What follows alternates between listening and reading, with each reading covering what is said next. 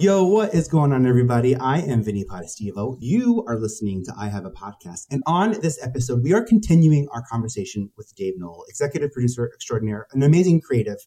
And we're actually going to reveal a lot more in this episode about the many layers to Dave Knoll. Dave, what an awesome ruling that was on how to pitch and get projects just in front of media executives. Thank you for that last episode. Thank you so much. Is it fun to share those like war stories, so to speak, you know, where you're in the battlegrounds of literally how to start a conversation about an important topic? It must have been pandemic related, but I had a moment at the beginning of 2020, the very beginning, where I was like, I just want to share all of this. And if someone can learn anything from any of it, that would be amazing. And so that's why I'm on LinkedIn all the time now. That's awesome. Posting about creating content, selling content, you know, creating an enormous hit show. For some reason, I just want to share all these things. So we're realizing how dynamic, you know, being a creative in this TV industry is from a storytelling perspective, from the characters we choose, from the way we're structuring the story, from the bookends of the series, of the season. One of the ways I hear you talk about TV, when you talk about making sure people experience the story, it comes down to format. And I think format and story together, it's a toy, it's a tool, it's a guaranteed sort of very unique experience, you know, that I can have that could disrupt the normal conversation and energy from the larger, you know, goal at hand of the series, and let you playfully or meaningfully dip into some serious topics that, you know, is secretly, as creators, our way of getting our messages into our content. I'm obsessed with the format of all of it, meaning, yes, what is the format of a great game show, a Wheel of Fortune, Who Wants to Be a Millionaire, Deal or No Deal, Survivor, American Idol, but what's the format of Law and Order? What's the format of The Office or Seinfeld? What are the beats that they're secretly or not secretly hitting every single time? What's the format for a Fast and the Furious movie? Why, or a Mission Impossible movie? Or the 7 Harry Potter books? What is she doing every single time that makes that such a unique experience and yet so gloriously familiar? And I would say all of those things. Or what's the format for a wildly popular Instagram post, Instagram profile? An account, yeah. What's the format for a wildly popular YouTube page? And all of those things, often what you find is extremely popular things, these $100 million properties, those are the types of things I'm looking to create. They have a formula, and you can literally, when you see it, it's amazing. And that's one of the things. I reread the Harry Potter books looking for the formulas, looking for what is her format. It was awesome to do. And I wrote in the books. It's crazy. It's very cool. And is it pretty clear? Is it like sometimes the formula can be casting, you know? If you look at Fast and Furious, sure. You look at the consistency throughout that franchise, and I think that the casting itself, you know, was part of the success formula. I can see how I'll tell you the biggest different formulas. Yeah, the one that I think is a miracle is the Marvel Cinematic Universe. When you watch Black Panther versus the Avengers versus Guardians of the Galaxy versus Shang-Chi, these are really very different movies as you experience them. Black Panther, the experience was so unique. Shang-Chi, the experience, the dragons at the end with the wings and it was so unique. The first Avengers, all of these things, and yet when you really study it and break it down, not only is it so obvious what they're doing, but it's so obvious that, so you take a look at Iron Man and why did they choose Iron Man first and how did they structure that movie? And it was basically, you look at it, it's like, It was kind of a risky choice. Robert Downey Jr. was not the obvious actor for that part at that time. Risky choice. Guy in his, what was he? In his late 30s, mid 30s, yeah. Brunette. With a rap sheet. Yeah, exactly. He wasn't Hollywood's A-list at that point. Who else is in that movie? Jeff Bridges, older actor, very well respected. Gwyneth Paltrow, female actress, very well respected. He is a obviously billionaire, playboy, philanthropist, as he says, who in that movie secretly puts on this outfit to fight crime. And when you look at all those beats of that movie, it's a bit comedic. She's in danger at one, like all of the beats of that movie. And then you're like, oh my gosh. Yeah. In 1980, so that was 2008. In 1989, is that when it was? Batman came out. Tim Burton's Batman, totally original, totally unique. Had all of those beats, all of them. Michael Keaton wasn't the traditional choice. He was the mid-30s, not the person you would choose. Kind of comedic, brunette, mid-30s actor. Blonde actress, well-respected, Kim Basinger, Oscar nominee, Oscar winner now, Jack Nicholson. So you put these elements in the movie, make sure there's, someone there everybody knows. So Jack Nicholson, Jeff Bridges, I feel very comfortable with this. Batman is a billionaire, playboy, philanthropist who puts on a suit. And I know Danny DeVito. I know exactly. I'm following you on this. The only kind of major difference. So like, what is this one big change is that Batman is very brooding, obviously, even in that movie, very brooding. He's so upset that his parents have been killed. By the way, Iron Man's parents also murdered when he was young. But Batman, brooding, dark, blues, blacks, very dark.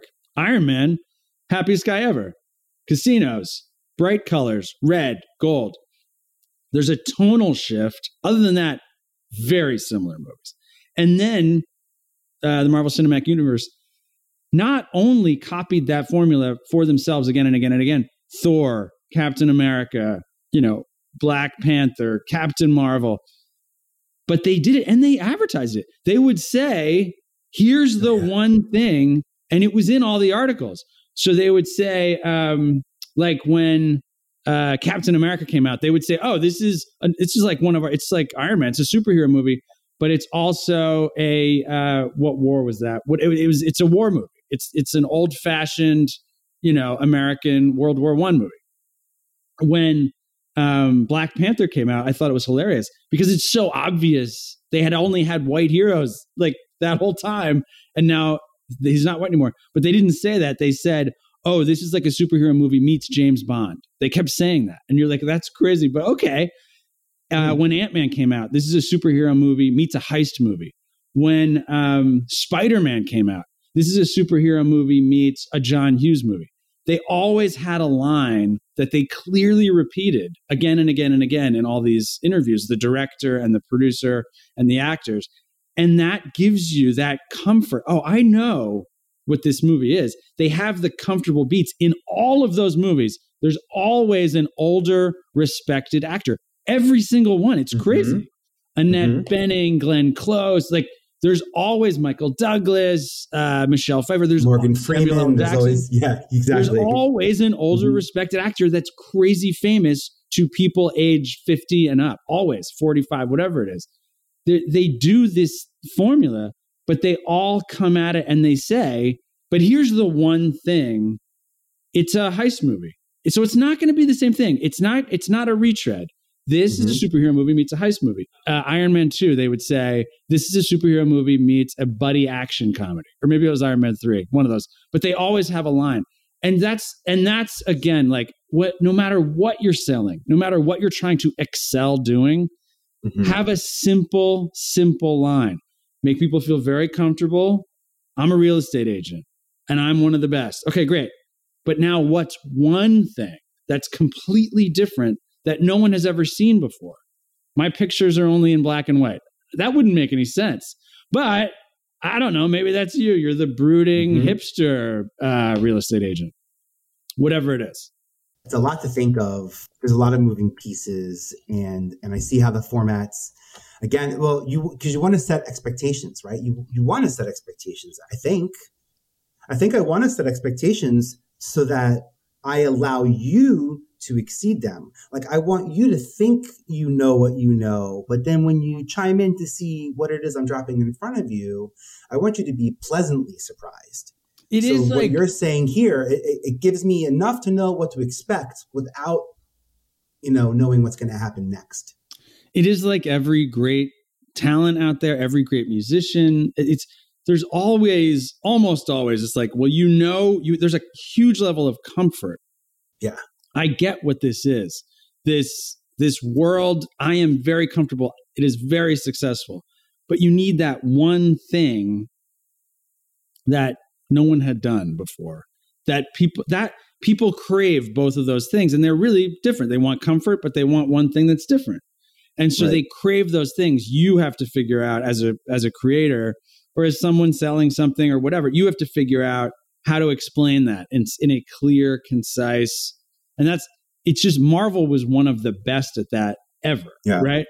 But a clear, concise, repeatable way. And I'm thinking about even in podcasts and in some structured podcasts, and there's podcasts. I love podcasting because conversations can be organized by time, by topics, by interest, by people. I try to focus to have conversations that make impact as opposed to fit into a certain structure. I want to create this, not an episode, but I want to create this. And I know that this is way greater than any episode I can ever create. So I don't even try to create the episodes when I'm talking, when I can be present. This is my guilt. I'm like a kid in a candy store right now. This is my guilty hour.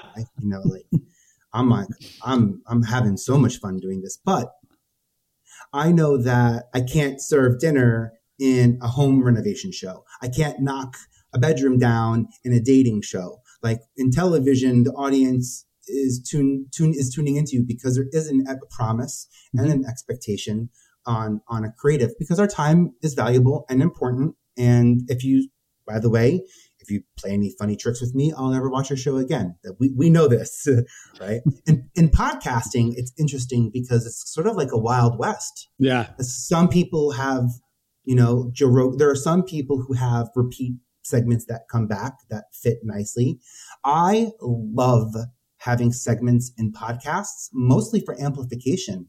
I find that it's easier for a news platform or a media platform or a blog to pick up a segment from my podcast because it's nice when you spot gold. You and I have spent our career searching. So it's nice when you see it, which is rare and few and far between.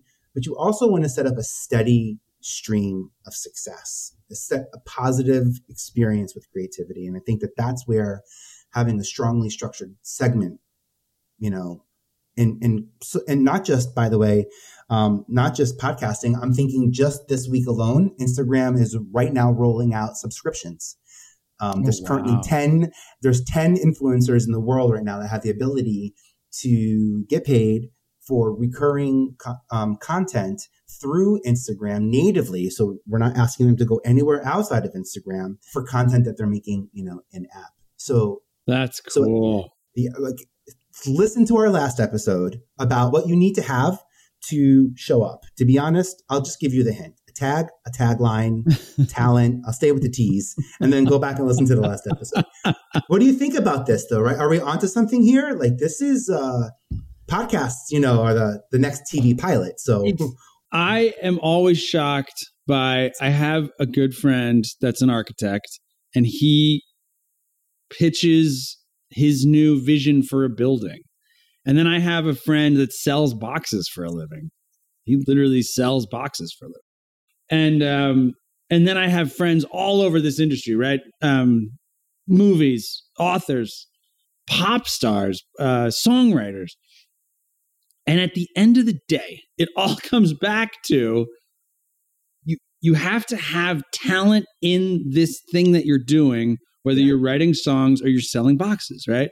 There has to be some talent there. You have to be able to have, but now in order to really explode, in order to really take off, you need one thing that's different, one thing to sell, one thing to go out there and say, boom, I'm doing this.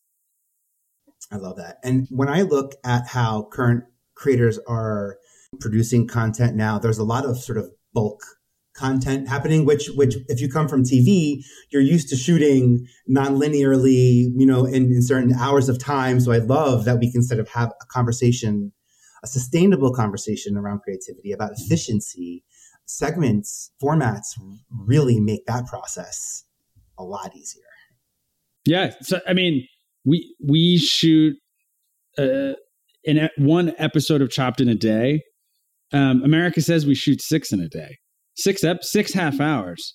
So that's 3 hours of, high quality content in one day, and it's done.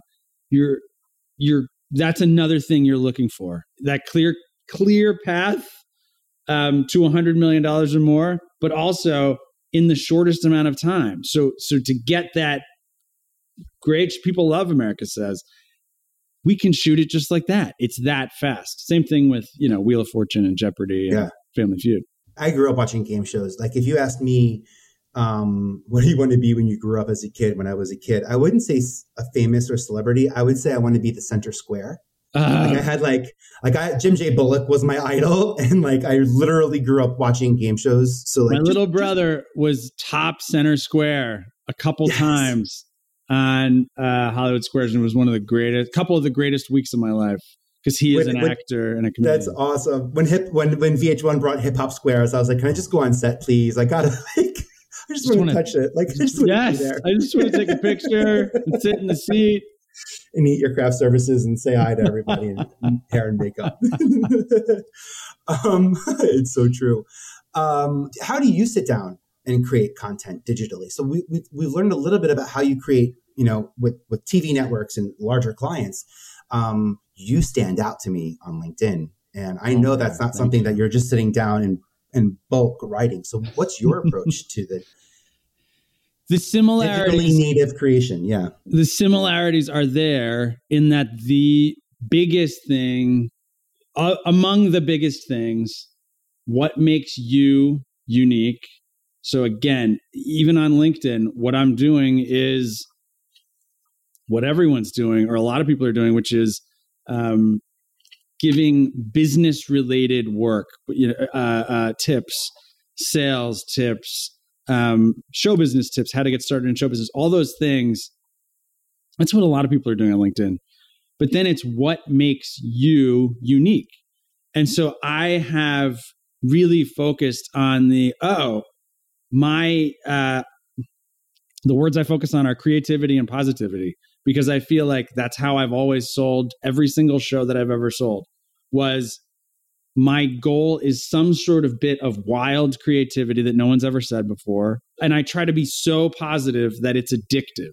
I want people to leave the meeting and say, that's one of the smartest things I ever heard, or at least I've never heard that before. Maybe it's crap, but I've never heard it. That's at least a goal.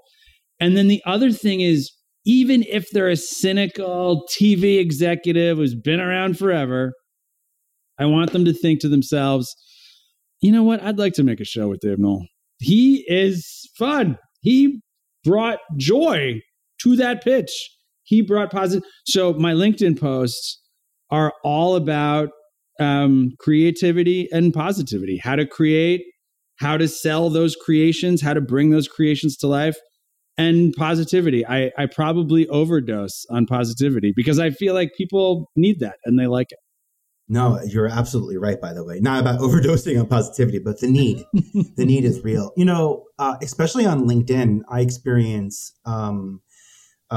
creative success and financial success I'm experiencing them being measured the same way.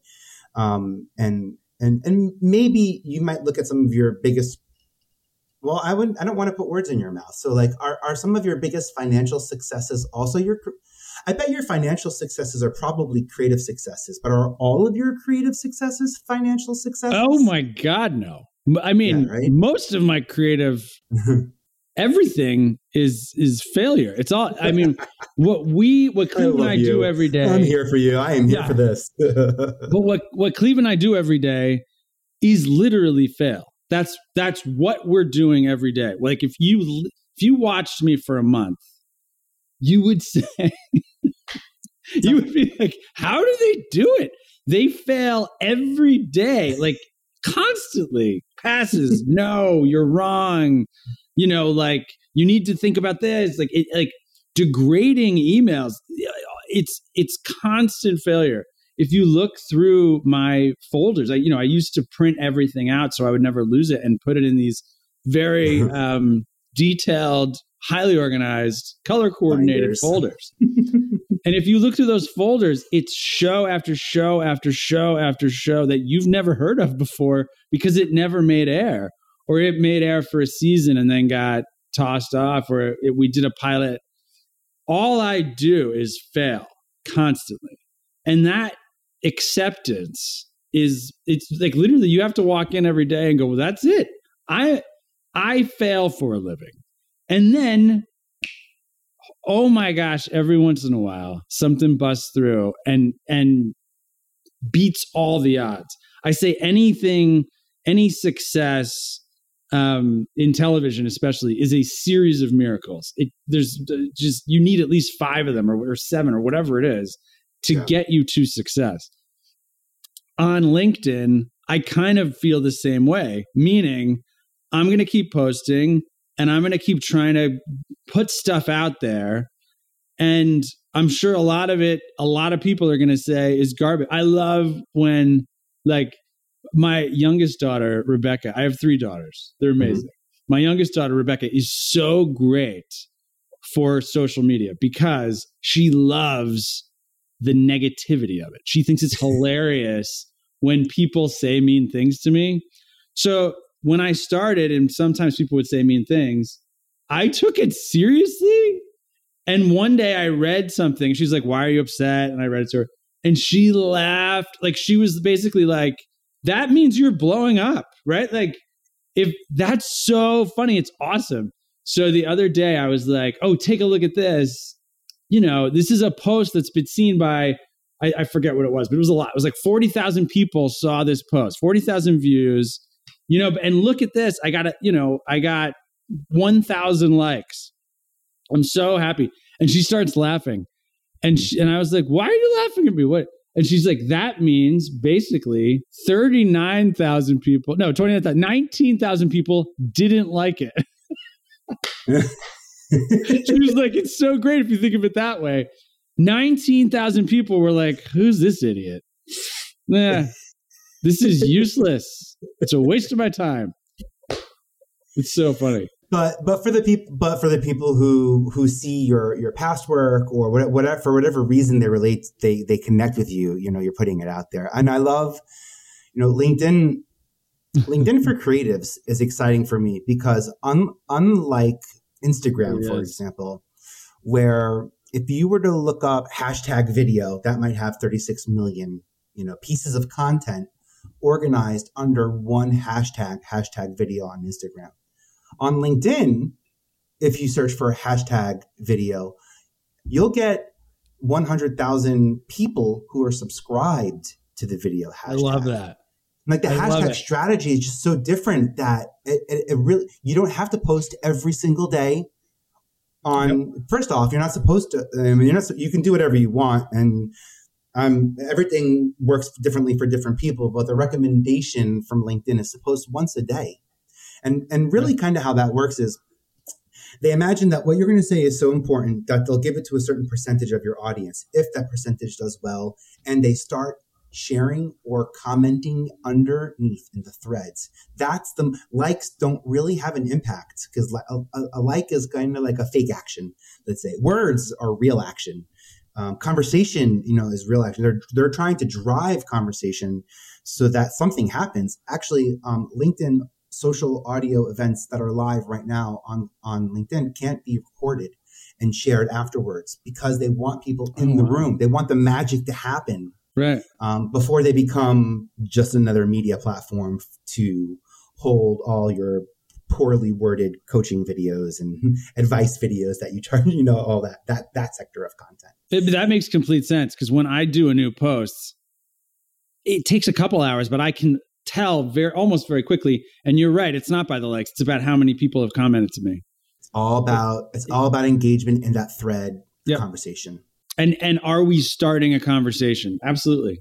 And that's the best part. And also, I think that's why surveys work so well on LinkedIn, which is something I stayed away from at first, because I was like, surveys, that's like fake. That's like a fake engagement. I'm not asking you a question, so you have to click on a button and then I get engagement as my user account. Well, LinkedIn doesn't give me credit as a user for a user. Like, that's not how LinkedIn works. Mm-hmm. And what's cool about the surveys, first off, for people like us to know that we can post one survey a day, that's seven surveys a week, and we can have it run for 2 weeks. That's market research for us right there. Exactly.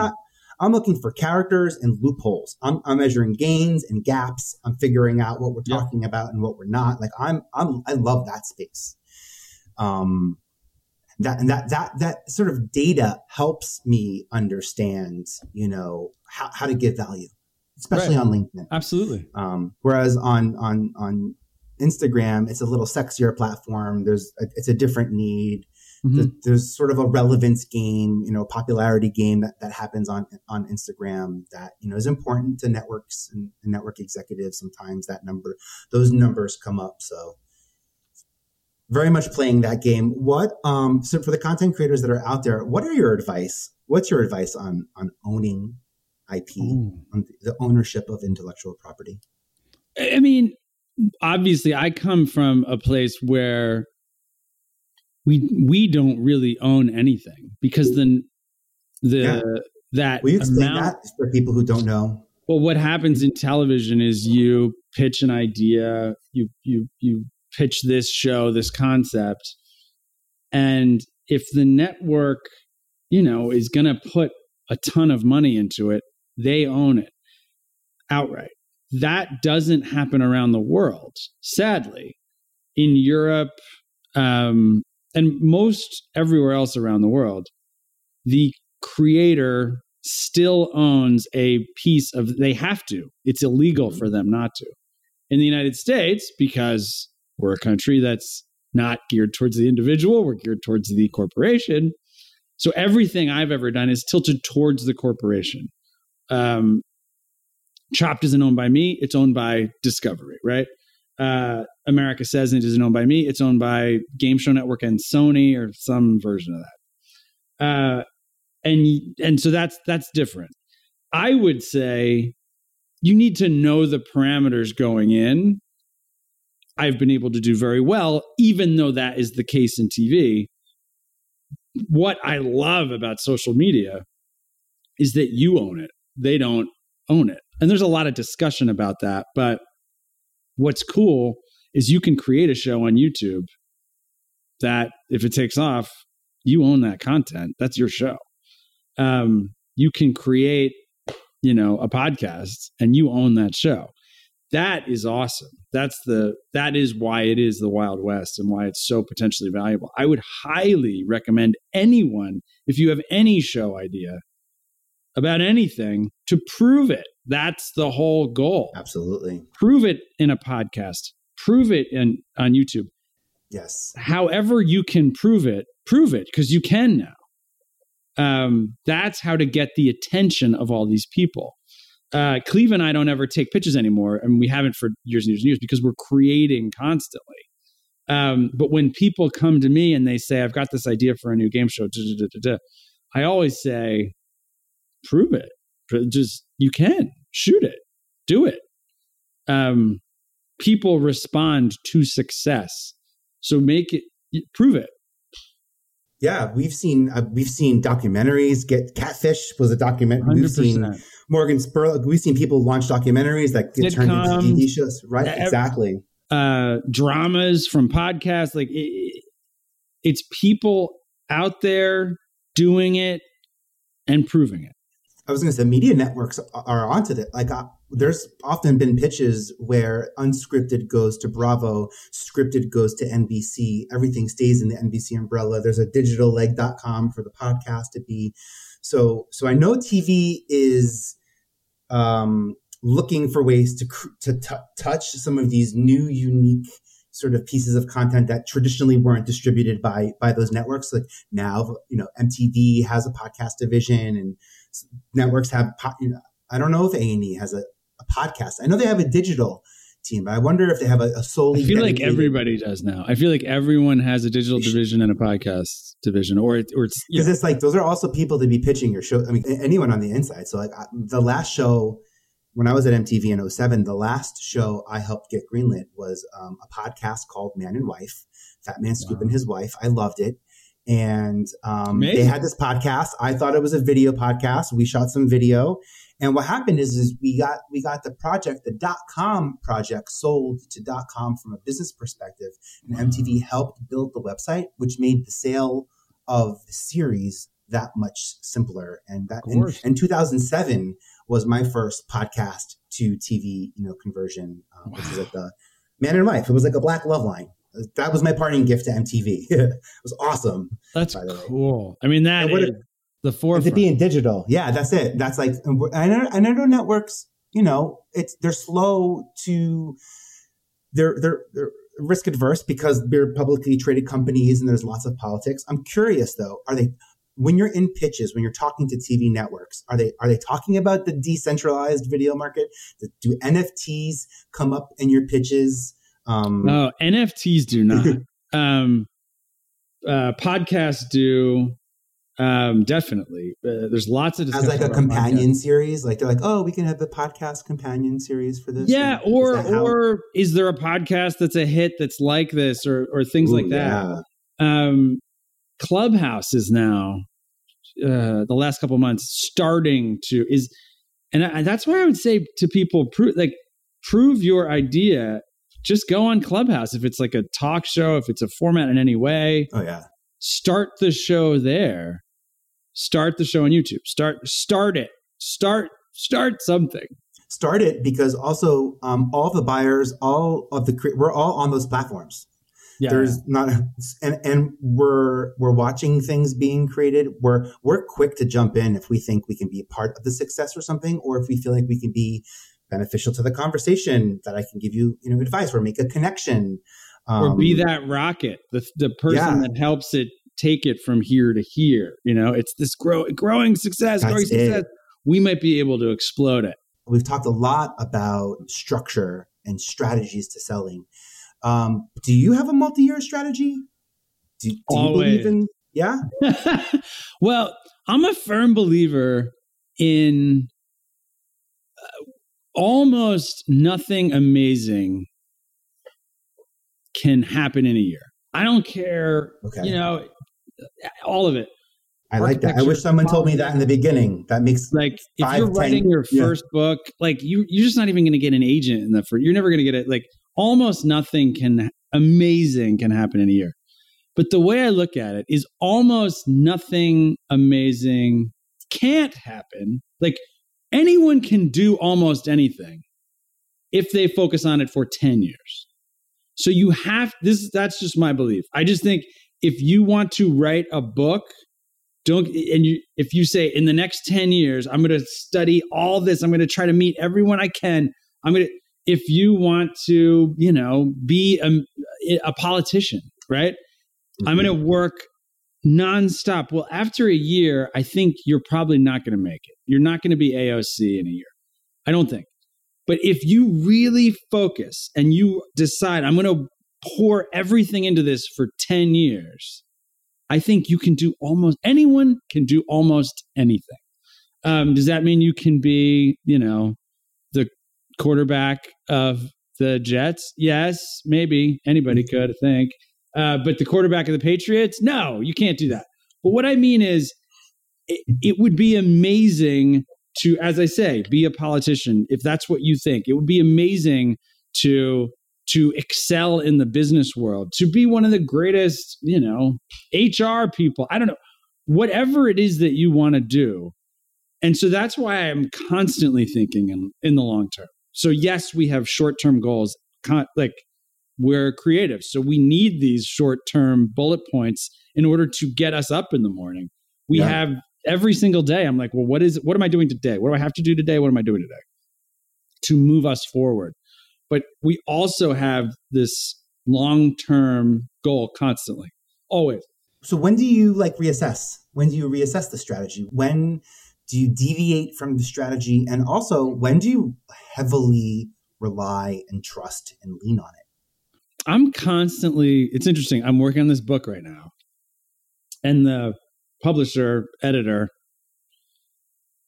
she is like, it's so interesting the way you work because you don't turn in anything unless she's like, it's obviously edited. Like you've obviously reworked it. You're obviously not, this isn't just a first draft.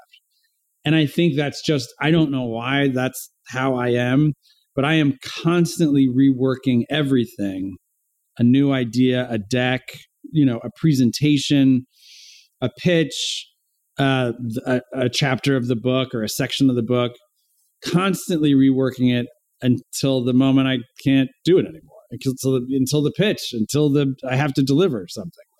And I think that's just how I am. So I am constantly evaluating what Cleve and I are doing at all times, trying to make sure we're better than everybody else. And I don't know if there's anyone out there in television, if you said who are the greatest unscripted show creators, I don't know if there's anyone out there who would say Cleve and Dave, except for me. But my goal, darn it, every single day is that we're the best in the world. That this idea that we're about to sell is going to be the best one they hear all year. Again, my life is failure, so I'm sure I'm going to fail 999 times out of 1,000. But that's the goal. This is going to be your best pitch meeting of the year, not of the day. Of course, it's going to be the best pitch meeting of the day. Not of the week. It's definitely going to be the best pitch meeting of the week. You're going to have a blast. I'm going to blow your mind with something amazing. But I want you to, at the end of the year, go, of the best pitches, there was that one, where George Clooney came in. He was awesome. There was the one where Beyonce had that show. That was amazing. Oh, you know what else? That Dave Knoll and the Cleve Keller show. That was a great pitch. Why didn't we buy that? Let's get him back in there. And then what happens is they say, let's get him back in their room and see what else he comes up with. That's exactly what you're hoping. That's what you're hoping for. So you've been a professional creator creating content as media for television networks and streamers and platforms. But there's this whole, like we said earlier, NFT, there's this whole new category of creativity, this, like I said, decentralized sort of market that is just video appears everywhere now. And you don't even realize you're watching videos anymore, and they're NFTs. Where are you creatively in your process and in the timeline that you're in right now? And I've been in TV for 25 years. The last 5, this advent in media is cool. This reminds me of the late 90s when reality TV was happening. These tools at first were for cable executives and people in the industry, and then quickly became our tools. So what can't you wait to start creating? What's got your interest creatively? When I'm huge on studying things. So I'm huge on the past, right? I'm studying Barry Diller, or I'm studying Oprah, everything Oprah did, or Brandon Tartikoff, or Walt Disney. Constantly studying.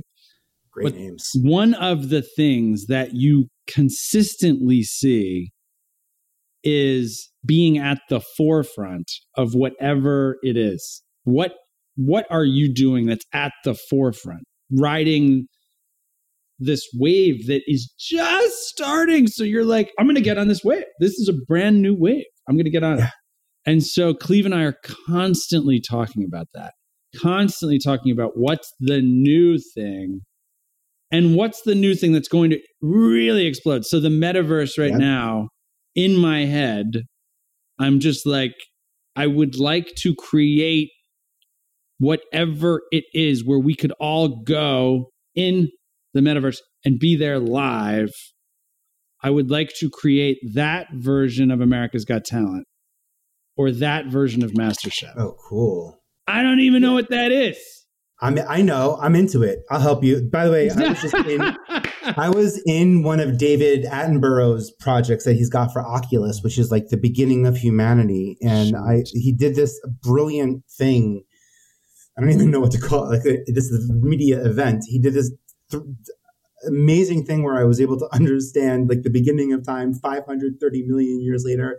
I mean, I felt like I was going to the planetarium for the first time as like a 7-year-old. Like I could not believe what was around me and how deep it threw me into the story. I was terrified I was going to jump into my television or like step on my dog or something. Like terrified of those, you know what I mean? Like I'm going to see like some eel coming at me. You know.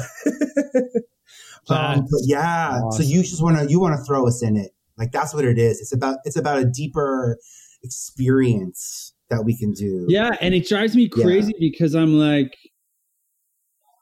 person who remembers, my memory isn't great. I have 3 kids, so I need a lot of coffee and I don't remember anything. But what I can remember is feelings, right?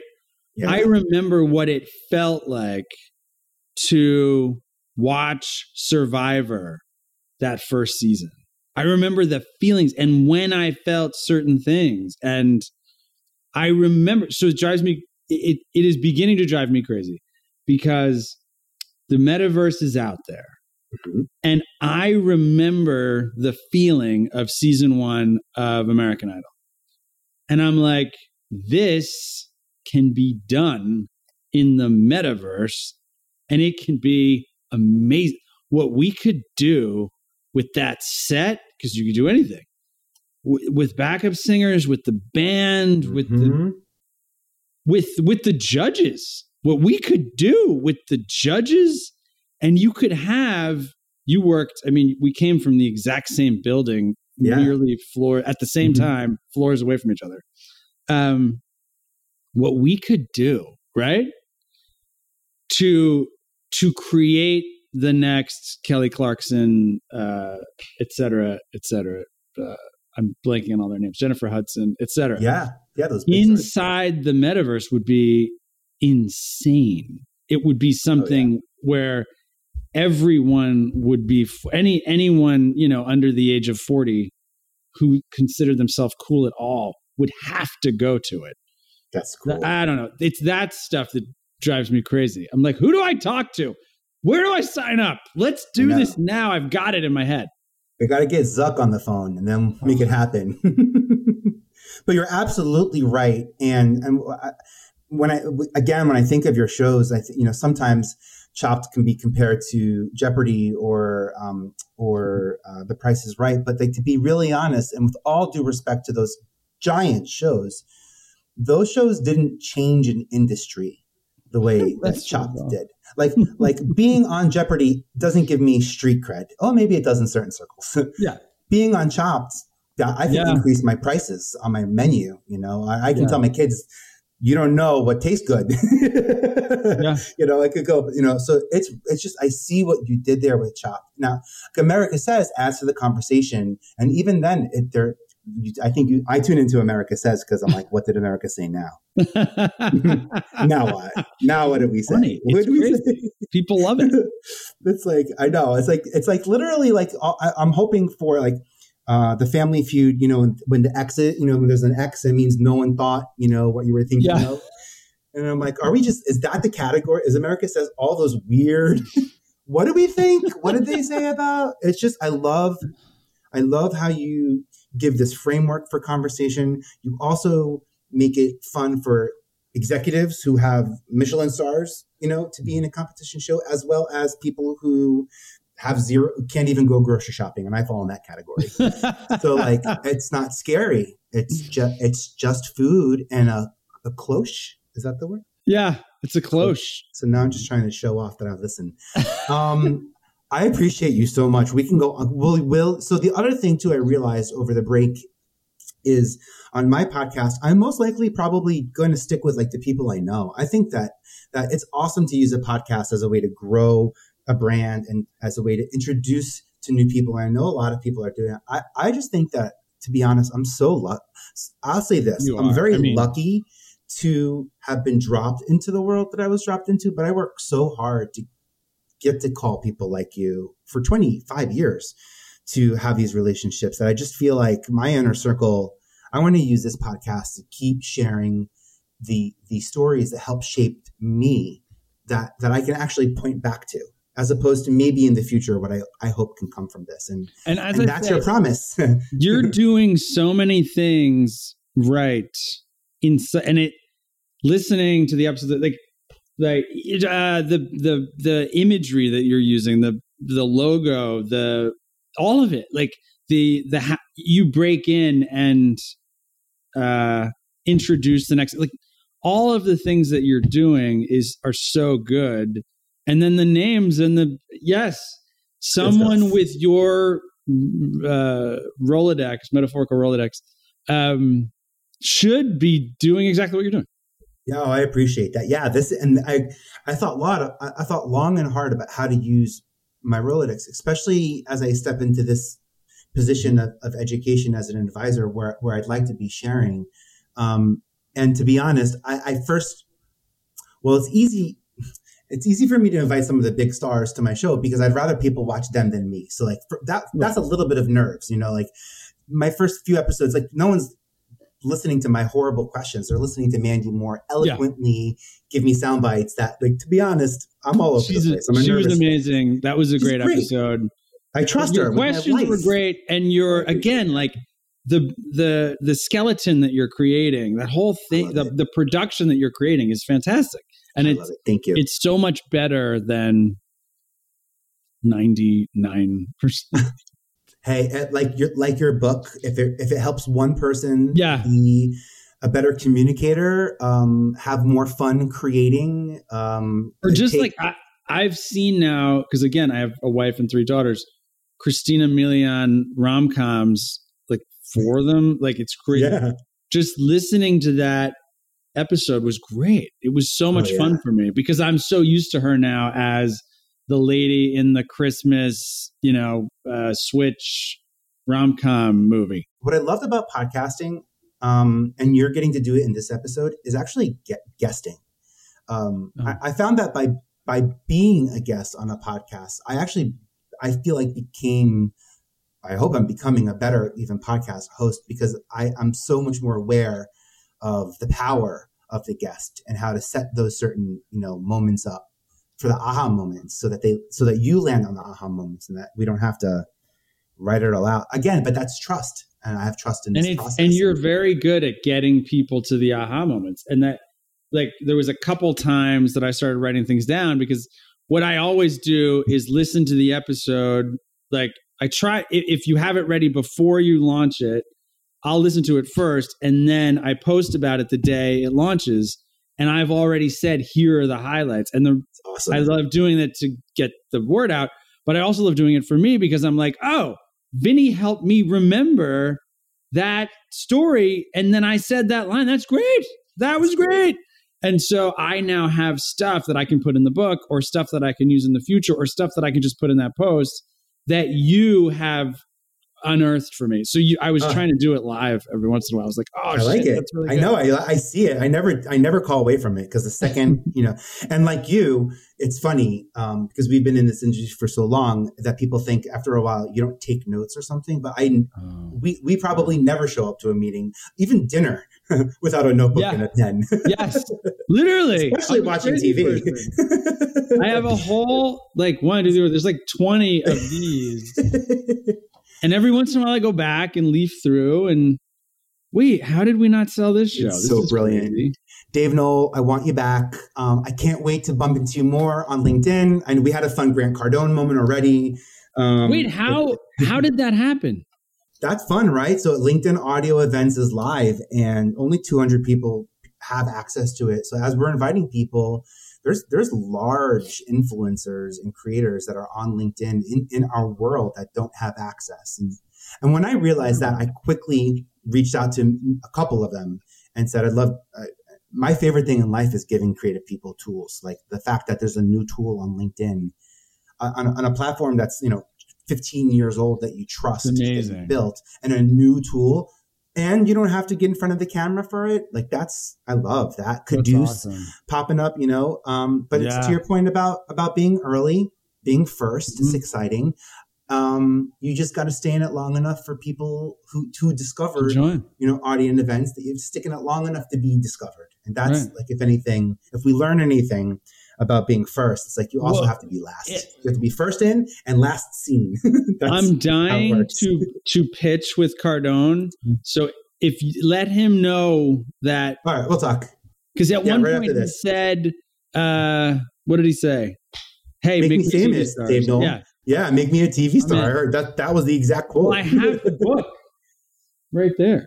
Yeah. It was, well, I love that. All right, I'll make that connection happen. That's a fun one.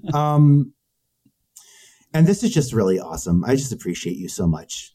Thank you. Your energy. What you're doing in social media is amazing. The challenge, this is, I don't work at a network anymore, and I'm not a manager for talent. So a traditional manager for talent. So I don't get to dive into these types of conversations. And that's why I think I want this to be our space before I start interviewing people that I don't know. Yeah. Because this energy that's coming into me is coming in fast, and I'm turning it around live on platforms and putting it into action. So I appreciate you much, and we'll do this again.